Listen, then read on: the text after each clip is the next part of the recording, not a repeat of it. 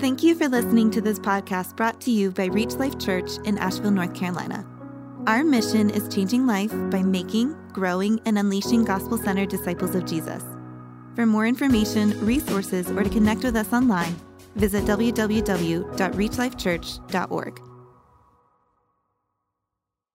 If you have your Bibles, let's turn to the book of Exodus. We're going to be continuing in our teaching series that we've been in for the past couple months. We're going to be in Exodus chapter 15 and 16 this morning. And you know what? Since we had Thanksgiving this past Thursday, I think it's safe to say that we can legally begin celebrating Christmas or the holidays with everyone else. Now, I say this every single year, and it seems like I say it sooner than later because the years keep spinning faster, but our family starts celebrating Christmas on November 1st, whenever Christmas music starts. Amen? Amen? Now, we have some people in the church that are rebellious against that, but we are still working on you, okay? But, you know, I was listening to a song this week, one of the Christmas songs, and it's a silly Christmas song. It has nothing to do with Christmas, other than it's a song that I think captures the heart and the attitude of the Israelites in the desert. I want you to think through your bank of songs. This is the song. It was written in 1944. All I want for Christmas is my two front teeth, okay? I'm going to recite it, and if you want to say it with me, you can. That's fine. If not, you can just listen to the words, let it sink in. All I want for Christmas is my two front teeth. My two front teeth. C, my two front teeth. G, if I could only have my, then I would wish you Merry Christmas, right? It seems so long. We're going to do the whole thing, all right? It seems so long since I could say, Sister Susie sitting on a thistle. Now, I had a lisp when I was little, so I would say it like that, okay? So, but that had nothing to do with that. Sister Susie sitting on a thistle. Gosh, oh gee, how happy I'd be if I could only whistle. And that goes back to the chorus. Now, you know, that song right now, that song that I just said, this child in this song is discontent. I don't know if you've noticed that. They are actually complaining. Now, a lot of times we don't identify it as that, but this child is complaining about something that they don't like in their life. They're complaining about something they don't have, something that's actually good, that they lost their two front teeth, and adult ones are going to grow in there. But they are complaining. And really what the lie is that they think, if only I had this, then life would be good. You know what I'm talking about? Do you have a Christmas list? All I want for Christmas is blank. I remember when I was younger, there was a thing called the Sears catalog. And every year at Christmas, they would have their special edition Christmas catalog. How many of you guys remember that? Young people, do not raise your hand, okay? This is before the internet. And the book came out, and I remember I was thinking through it, and I was like, oh, man, I remember back in 1979, I wanted this Dallas Cowboys bike. And I went online and I found it. Okay, this was exactly the way I remembered it. And that bike, I remember staring at that bike. What was that saying? $98 or something? That's a lot back then in 1979. But I mean, look at those knob tires. I can still feel number 12, Roger Staubach, you know, things that are just really good to that time period. And I remember that bike whispering to me, hey, if you had me, you'd be content the rest of your life. Just want me, right? So I wanted that bike. Christmas came, and I didn't get it. Okay, I never got that bike, and so I've never been content in my life because of that. I'm blaming my parents. I'm a good citizen of today for my reason that I'm not content. But, you know, that's what things of this world promise us. If you can have this, then you'll be content. Then you can praise God. And as believers, we can fall into that trap. And last week, we left Israel on the other side of the Red Sea in chapter 14. They had crossed over. They are totally delivered from their Egyptian enemies. And there's a rare thing about them that we're going to find out in chapter 15, beginning with verse 1, is that they are completely content in God. That's where we're going to find them at the beginning of this passage. This is a rare occurrence as we go through the book of Exodus, that they are fully content in God. And I know that they're fully content in God because They see him for who he truly is, and it produces worship in them.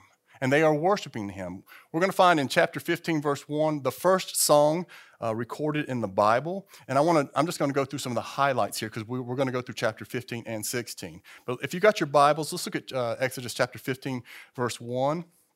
I want you to pay attention to what this is said in here because this is what true worship looks like. I want you to pay attention to what they say about God and if they say anything about themselves, okay? This is what true worship looks like. Then Moses and the people of Israel sang this song to the Lord, saying, I will sing to the Lord. That's what true worship is singing to the Lord. For he has triumphed gloriously. Horse and his rider he has thrown into the sea. The Lord is my strength and my song. Notice that they're not going, in my salvation. They're not going, look what I did. They're saying, look what the Lord did, through the Lord's strength, through the Lord's salvation. This is my God, and I will praise him, my Father's God, and I will exalt him. This is exactly where the Lord wants them to be. Fully rejoicing and worshiping him. Let's jump down to verse 11. They continue and say, who is like you, O Lord, among the gods? When we truly see God for who he is, that's what our response is. There is nobody like our God. We're proud of him. We want to worship him. It says, who is like you, majestic in holiness, awesome in glorious deeds, doing wonders. When we see who God really is, we just worship and we're filled with what we were created to do. Jump down to 14. It says that the peoples have heard. Now this is speaking, well, let me read it. The peoples have heard, they tremble, pangs have seized the inhabitants of Philistia. Now this is talking about the people that were surrounding the area and the people that were in Canaan. They hear about what happened at the Red Sea. We're going to find out about that in another book where Rahab tells them when Joshua was marching around Jericho, they say, we're afraid of you guys. That was 40 years later. So what God did here scares everyone around them for fear of the God that they're following. Verse 16 says, you will bring your people in and plant them on your mountain, the place, O Lord, which you have made for your abode, the sanctuary, O Lord, which your hands have established. The Lord will reign forever and ever. Right there, you know why they're in such a good place? Because they believe what God has promised them. They're like, you're going to bring us into the promised land. You're going to do good to us. They're walking in the truth of God. And that is what true worship is. It's where God, not man, is exalted. And notice that the people are content and they are satisfied because they see God for who he is. And when we see God for who he is, you cannot contain your worship. It will be a response to who he is. And so the people are, I want to make a note here, they are walking in total contentment. Then we jump to verse 22. It says, then Moses made Israel set out from the Red Sea, and they went into the wilderness of Shur. They went 3 days in the wilderness and found no water there. I want to bring out 2 points in this verse. Number one is that, notice the third word, then Moses made. That word made is a Hebrew word that means to tear out or to uproot or cause to break away. They're not wanting to leave the Red Sea is what's going on here. And so Moses is like, come on, we got to go.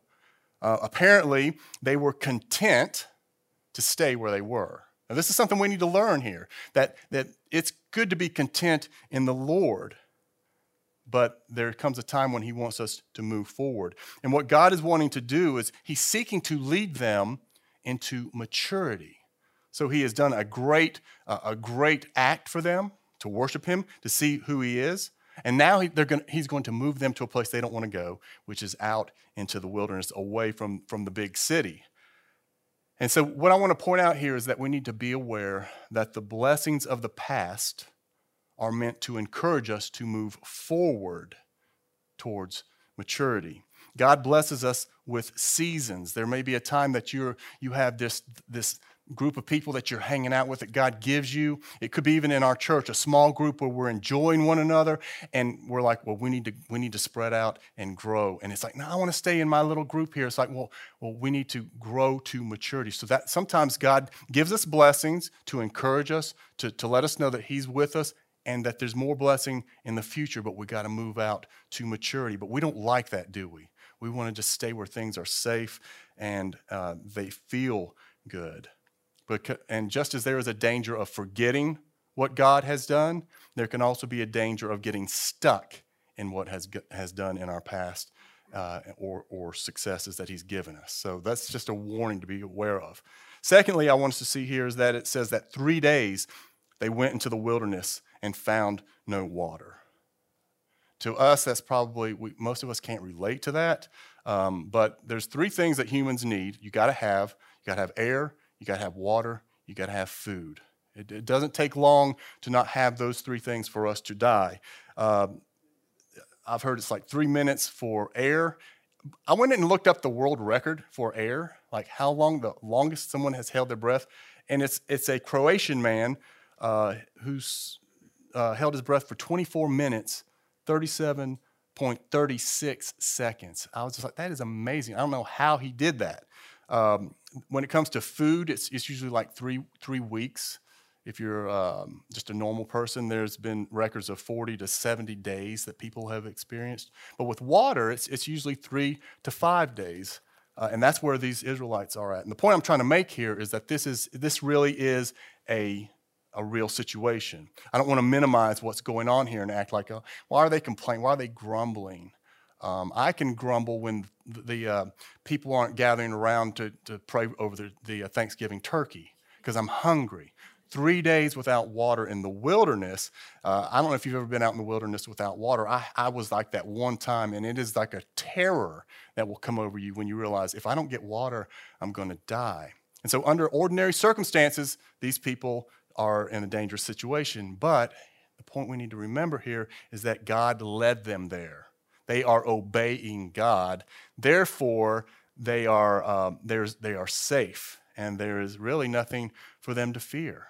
Now, it's uncomfortable. Their flesh is screaming at them, telling them things, but it is not, they are not in a place of danger. Look at verse 23. It says, when they came to Marah, they could not drink the water of Marah because it was bitter.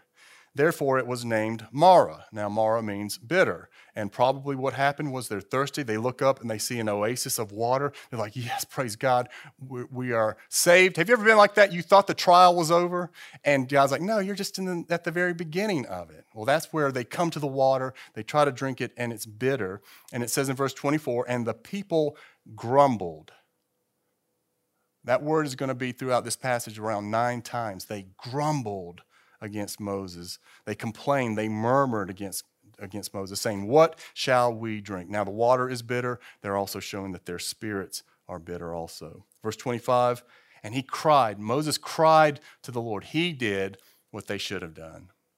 He cried to the Lord, and the Lord showed him a log, and he threw it into the water, and the water became sweet. Now, our curiosity, if you're like me, your curiosity says, I wonder what that log was that was thrown into the water. I mean, I wonder what that was. And people debate this. They studied it, and some people are like, well, it's probably this plant that has a herbal. It's an herbal bush that you throw into the water, and it like masked all the bitter minerals. And that cannot be what it is, because there was like 2 million people and their livestock. And I don't know how many bushes you would have to cut down. You would have to cut down a forest, and that means they weren't in the wilderness. But anyway, it cannot be that. And really, the Bible doesn't say what it was. That's not the point of this passage for us to figure that out. Even if you figure it out, here's what the Jews would say. If you come to a place in a passage and it doesn't make sense, or you can't figure it out, don't try to figure out the thing that doesn't change your life. Like if you figured out that it was a 2x4, is that going to change your life? No, it's not. That's not the point of this passage, okay? It's cool to think about it, but let's not stay there too long like I just did. Other people think that it is a picture of the cross. And I would actually, when I was studying this passage, I was like, that's what I'm going to bring out in this passage, even though I hadn't studied it yet. But once I got into it, I was like, I don't know. I really don't know if that's really what this passage is about anymore.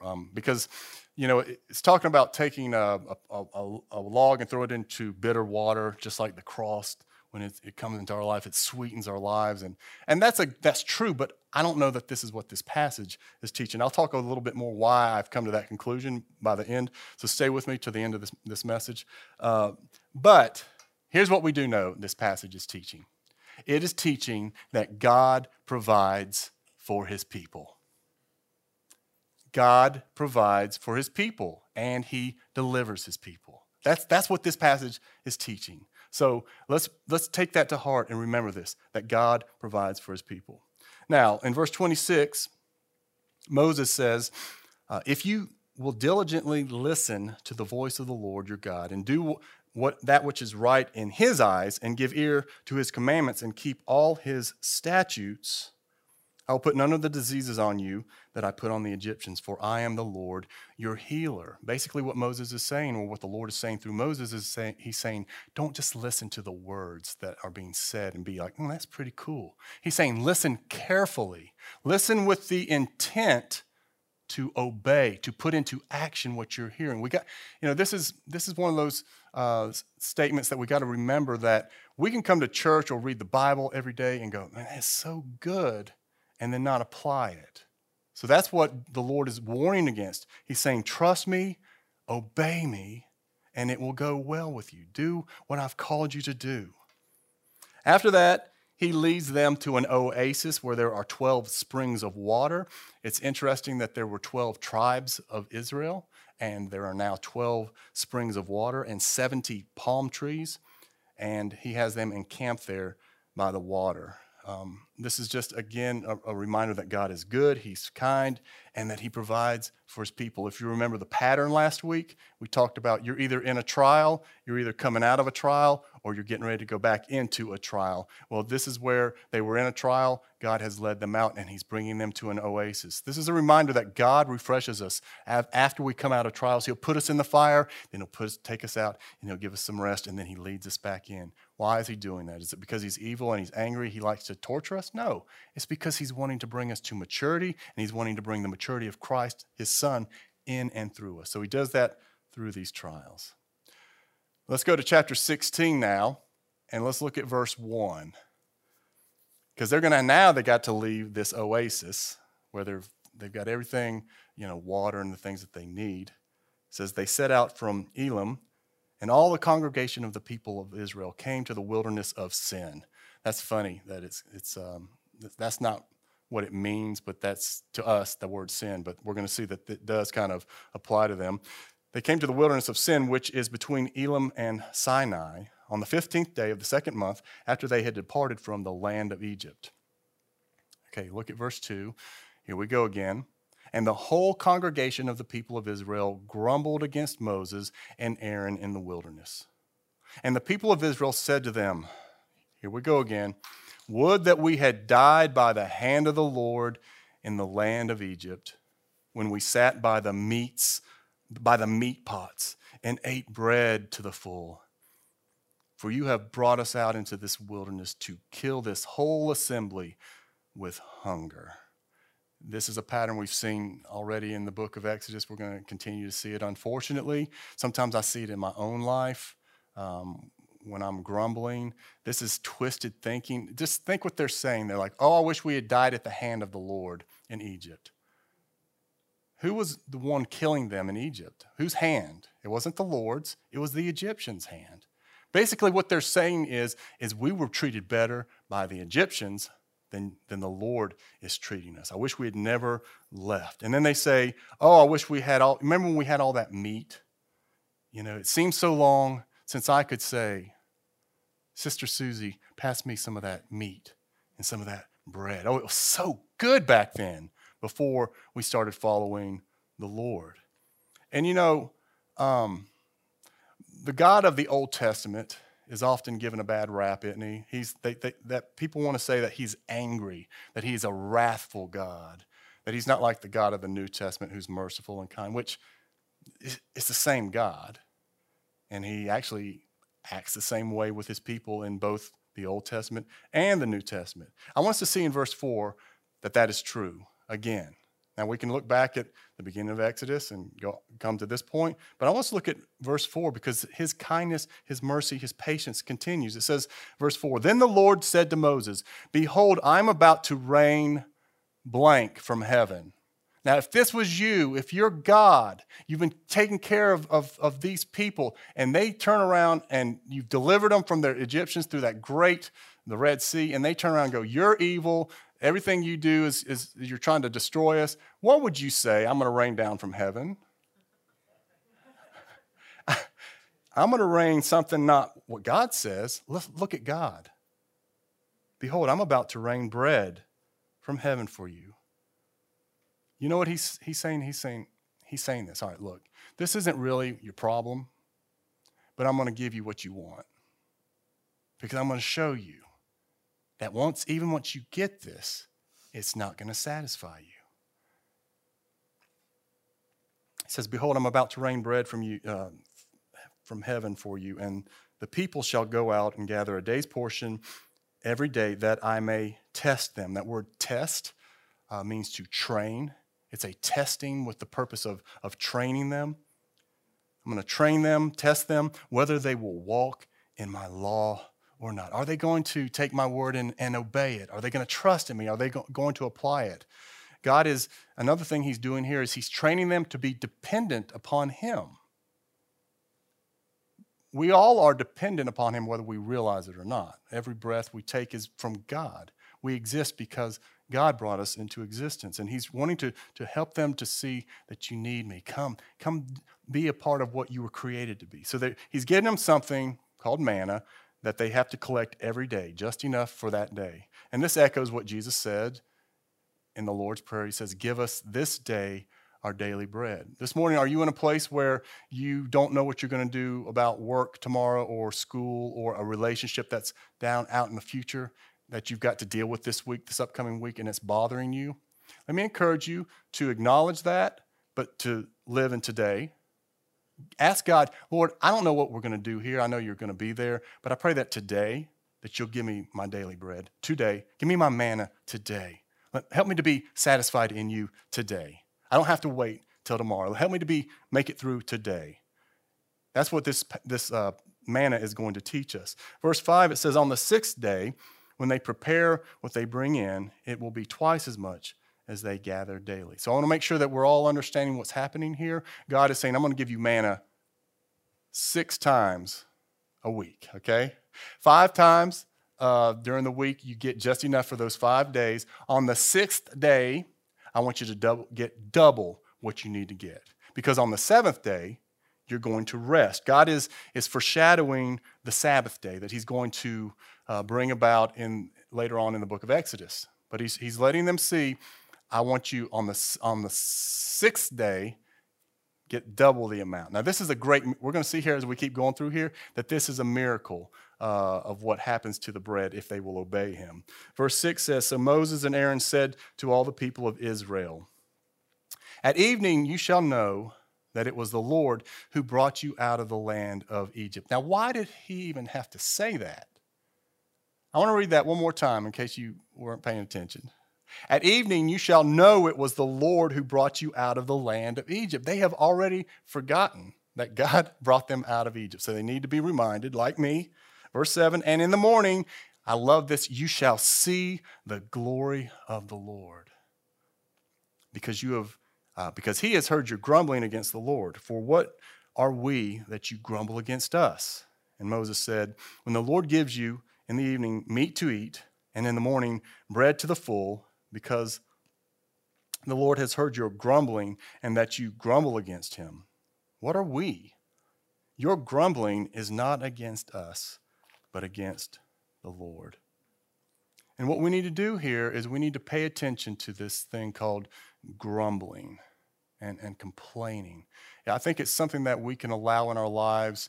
It's so common in our culture, and even in my own life, we can allow it there and not realize how deadly it is. Grumbling is a deadly poison that infects and destroys an entire congregation. Grumbling against one another is a very destructive thing. Moses warns about it in Deuteronomy 29:18. He says, "Beware lest there be among you a root bearing poisonous and bitter fruit." Grumbling destroys the work that God wants to do within our own lives and within the community of the church. But I want to point out something about grumbling, that it's not just good enough to stop grumbling. Grumbling is a symptom. Grumbling is a symptom of a deeper heart issue. So I want to go a little bit deeper than just the outward grumbling. This summer, I was in my basement walking around, and I noticed that there was this puddle of water that was coming out from under the wall. And that's not a good thing when you're in a house to see water in your basement. And so I did a little bit of investigation and went around to the other side. And what I found out was that the HVAC unit was, the water was coming over the edge of the catch basin. That's not a good thing. So I went and got my wet vac, vacuumed everything up. I'm like, okay, good. Well, it kept filling back up. I had to go further than what I was doing. I had to figure out what the problem was, because I was just going to treat the symptom if I didn't fix the problem. I could just keep getting up the water. So just not grumbling is not enough. We need to understand what the problem is. What I found out is that there's a condensate line that comes out of the unit, and it had gotten clogged over the years, and it was just backing up and coming over. So what did I do? I unclogged it, and to this day, it is working right now. I'll probably go home and something else is wrong. But my point is that grumbling alerts us that we're clogged with something. Grumbling alerts us that we're clogged with, and I'm going to call it discontentment. When you grumble, it's because you're discontent. We need to understand that. That's what this passage teaches us. They are discontent with where they're at, therefore they begin to grumble. Now, discontentment there is a good type of discontentment, and I don't want to say that all discontentment is wrong. For example, the prodigal son, he leaves his father, he goes lives with pigs, and he suddenly becomes discontent. And that discontentment wakens him and goes, what am I doing? He repents and he returns home. That's happened in my life when I am falling short as a father. I'm not doing what I should, or as a husband, or maybe I'm being slack in my work and I'm not doing what I should. There becomes this discontentment that if I will respond to it, it's repentance. So there is a good discontentment. The difference between that discontentment and the discontentment I'm talking about today is this discontentment does not create repentance, it creates grumbling. Okay, so that's how you know which discontentment you're in. You're grumbling. Because even in our lives as we're walking with the Lord, there's times that he's ready to move you on to another place and he'll give you discontentment, but it will not be full of grumbling. That's the difference between the two. So anyway, grumbling that's destructive alerts us that we're discontent. And if we're discontent, that is a symptom. So we got this symptom of grumbling. There's discontentment. That's not enough to stop there. What is causing the grumbling? Well, it's actually unbelief. That's the root of it. When we don't trust God, we get clogged with discontentment, which produces grumbling. And when we are discontent and we grumble, Moses is saying, you're grumbling not against me. You're grumbling against God. Every time we grumble, we need to realize, I'm grumbling against God. If we would just tell ourselves the truth, I'm grumbling right now, I'm complaining, that shows me that I am grumbling, I'm complaining against God.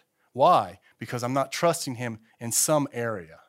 I'm not believing that he has this thing. And it's the same things that we typically doubt God in. We doubt in his sovereignty. Lord, there's nothing you can do about my situation. Or his wisdom. Lord, you're not wise. You don't know what you're doing. Or you are sovereign, but you're not good. You could change my situation, but really you're letting this happen and you're letting me get destroyed. Regardless of what the unbelief is, this is rebellion against God. We need to realize that. It is a very serious sin that needs to be dealt with. And so what God says here, he says, hey, all right, all you want for Christmas is bread and meat. That's all you want? Okay, good. I'm going to give you what you want. And in verse 13, he says, in the evening, quail came upon came up and covered the camp, and in the morning dew lay around the camp. And when the dew had gone up, there was on the face of the wilderness a fine flake-like thing, fine as frost on the ground. It must have looked like snow was on the ground after the water evaporated. When the people of Israel saw it, they said to one another, "What is it?" For they did not know what it was. And an interesting thing is the Hebrew word translated manna means, what is it? So they said, "What is it?" Moses said, "What is it?" That's what it is. And who's on first? And Moses said to them, "It is the bread that the Lord has given you to eat." Now, this should have made them realize how special and important they are, because they are the only people God ever gave this kind of bread to. Just even in this miracle, it shows how much God is wanting to win his people, to show them, I love you. Please believe that I care about you. I've got your best interest in mind. Verse 16 says, "This is what the Lord has commanded. Gather it, each one of you, as much as you can eat. You shall each take an omer." Now, scholars, an omer, we don't use that measurement now, but it has been anything from a cup to a gallon over the years of how much an omer is. But you're to take an omer according to the number of persons that each of you has in his tent. And the people of Israel did so. They gathered some more, some less, but when they measured it with an omer, whoever gathered much had nothing left over, and whoever gathered little had no lack. Each of them gathered as much as he could eat. Verse 19 says, "And Moses said to them," all right, he's going to give them a commandment about manna, "Let no one leave any of it over till the morning." So do you think that the people are like, okay, what do you think they're going to do? Verse 20, "But they did not listen to Moses. Some left part of it till the morning, and it bred worms and stank." That's like some of the teenagers' bedrooms, isn't it? Clean up your room. All right. "And Moses was angry with them." I bet he was. Have you ever been like wanting to follow the Lord, and then you got somebody in the camp that doesn't, or maybe you're the one in the camp that doesn't want to follow the Lord, and it just causes the rest of everything to be kind of bogged down. I think Moses is just like, come on, y'all, let's obey the Lord. Let's remember what he has done for us. Verse 21 says, "Morning by morning they gathered it, each as much as he could eat. But when the sun grew hot, it melted." There are some people that try to explain what this is, that it's not a miracle, and that you can go out into the wilderness where they were at, and there's these bushes that have these, that give this accretion of sweetness, and you can gather it, and that people are still gathering it today. But it does not happen the way this has been described. This is a miracle. It was actual manna that came from the heavens and has not been done again. Verse 22 through 23, it says they instructed them to gather twice as much manna on day 6. But in 24, it said, "So they laid it aside till morning as Moses commanded, and it did not stink."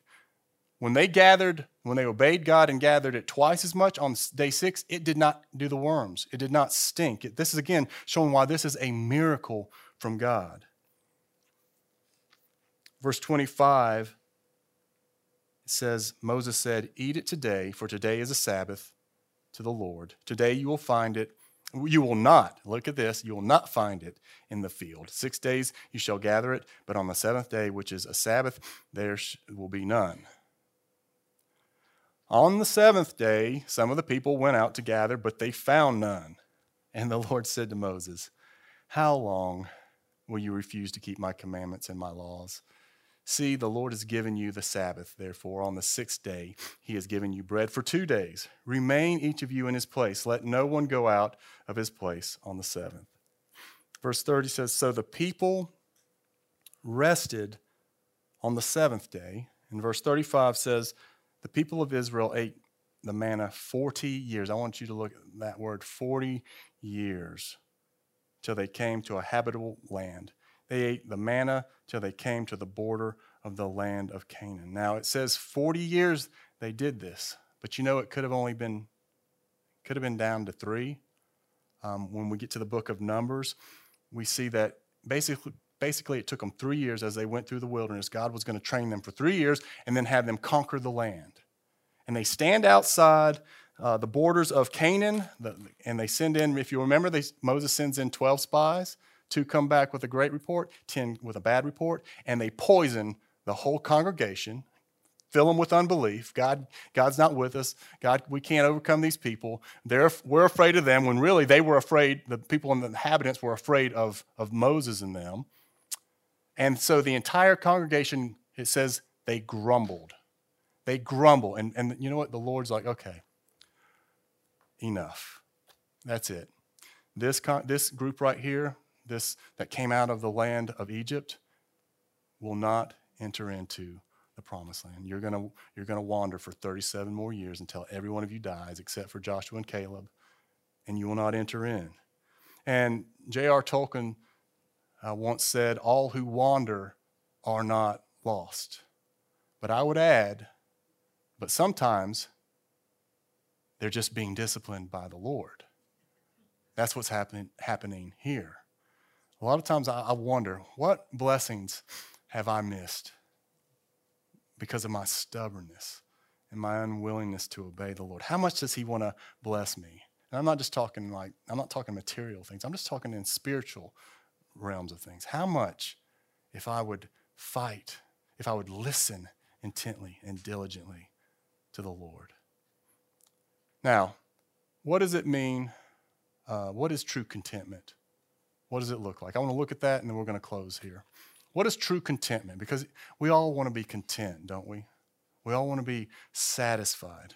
Well, Psalm 131 is one of the shortest psalms in the Bible. It's 3 verses. It's David.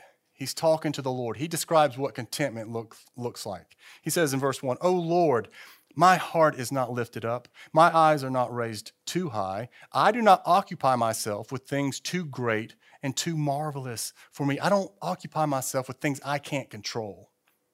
He says, "But I have calmed and quieted my soul like a weaned child with its mother. Like a weaned child is my soul within me. O Israel, hope in the Lord from this time forth and forevermore." You hadn't been hoping in him, hope from here on and forevermore. True contentment, you know what that is? It's a sign of maturity in Christ. When we learn to walk in contentment in Christ. And the difference between a nursing child and a child that has been weaned is simply maturity. An unweaned child is not content just being with mom. He wants something from mom, right?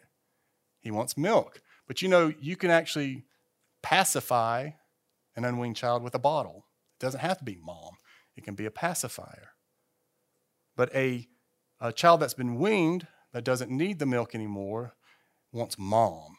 They just want to be with mama. And the most 4 words of terror that mom can say to that child is, "I'll be right back."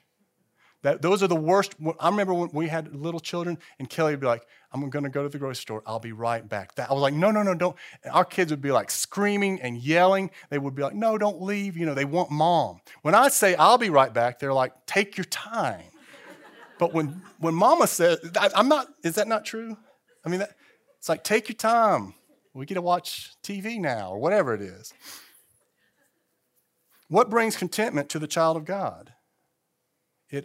It all depends upon the level of our maturity. When we're really walking in maturity, Christ, Jesus is what makes our heart content. Charles Spurgeon said of Psalm 131, he said, "It's one of the shortest psalms to read, but one of the longest to learn true contentment." And we need to understand that contentment is something that must be learned. Okay? Paul says that in Philippians 4:11. He says, "I have learned in whatever situation I am to be content." I have learned in whatever situation I am to be content. Verse 12, "I know how to be brought low, and I know how to abound. In any and every circumstance, I have learned the secret of facing plenty and hunger, abundance and need. He's saying, you know what? I know how to be content if I'm walking through the Red Sea, seeing wonderful miracles of God. I also know how to be content if I'm out in the wilderness and I don't have water and I don't have bread. I have learned the secret. What is that secret? He says, I've learned it. He says it twice in this passage. I've learned what that means, what it is. Well, verse 13 is the answer. And verse 13 is one of those verses that I have misused in the past.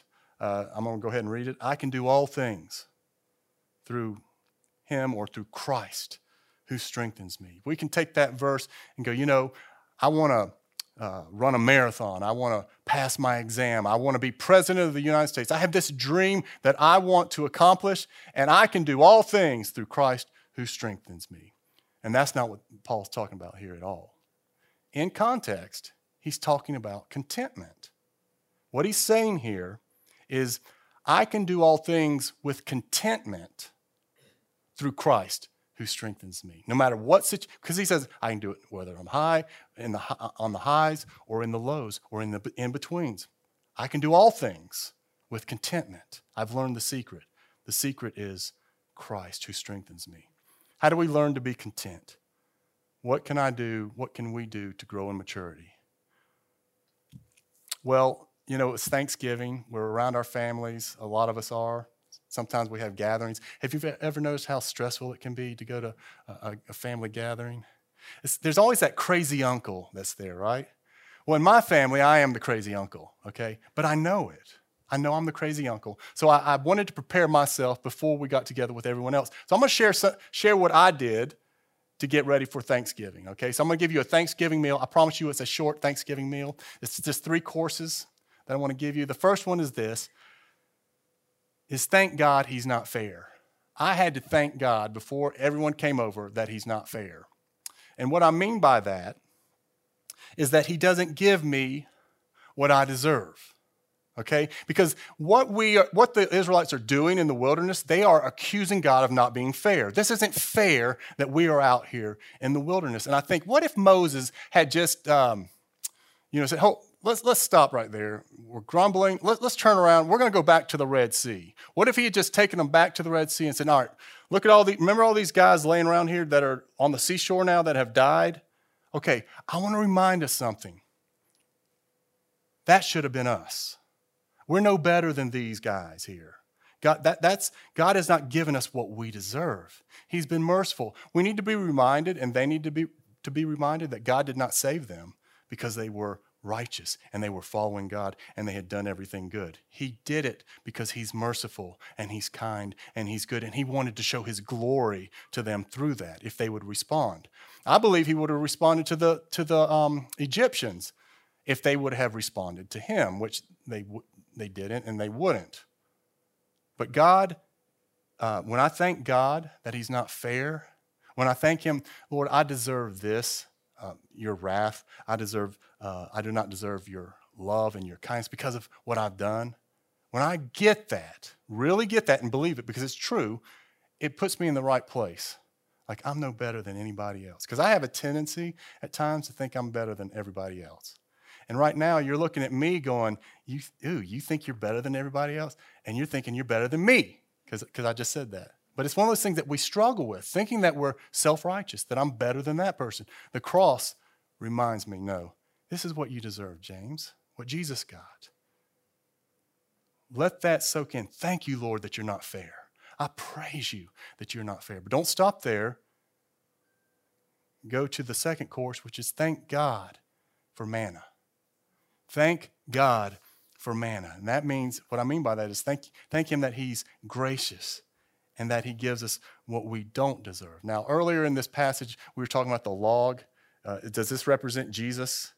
And the reason I don't think, I can't say that it does is because the scripture that I know of doesn't anywhere say the log that Moses threw into the water is a picture of the cross. But manna, scripture is clear that that's what it is. It's in my favorite chapter, John chapter 6. Jesus is talking to discontent people, all they want is bread. They want the literal bread. And they say to him in verse 31 of chapter 6, our fathers ate the manna in the wilderness. See, they say it very clearly, as it is written, he gave them bread from heaven to eat. Jesus then said to them, truly, truly, I say to you, it was not Moses who gave you the bread from heaven, but my Father gives you the true bread from heaven. For the bread of God is he who comes down from heaven and gives life to the world. They said to him, Sir, give us this bread always. Jesus said to them, I am the bread of life. Whoever comes to me shall not hunger, and whoever believes in me shall never thirst. If we want to be in a place of contentment, we have got to learn where that contentment comes from. It is not the things of this earth. It is not the gifts that God gives us. When we find ourselves content in the true manna, when we eat the flesh of the Son of Man and drink his blood, when we really have fellowship with him, not just ideas about Jesus, but the actual Jesus, we're experiencing his spirit in times with him in private and worshiping him and praising him that he's not giving us what we deserve, but that he's given us things that we don't deserve. We become a grateful and content people. We can be like Paul. It doesn't matter if it's we're in our highs or in the lows or in between. We're with Christ, and we are content. We can thank him for his mercy, for his kindness, for his provision, and for his patience. We need to learn to walk in fellowship with Jesus himself. And then the third course is thank God with your life. It's just a response. It's just an overflowing of what Christ has done. When we get what we deserve and that Jesus took it for us, and we thank him, we take of the manna, it gives us a desire to give our lives away as Christ has done. It's that simple, but it's not easy, right? So I just want to encourage us this morning, wherever you're at, if you're grumbling, realize you're not content. If you're not content, there's something in your life where you're not trusting God in. I don't know what that is. It can be a million different things. But come to a place where you trust him, and you will be a content people, and we will glorify God with our lives. Amen? Let's pray. Father, I want to thank you again for just the way you reveal yourself through the word.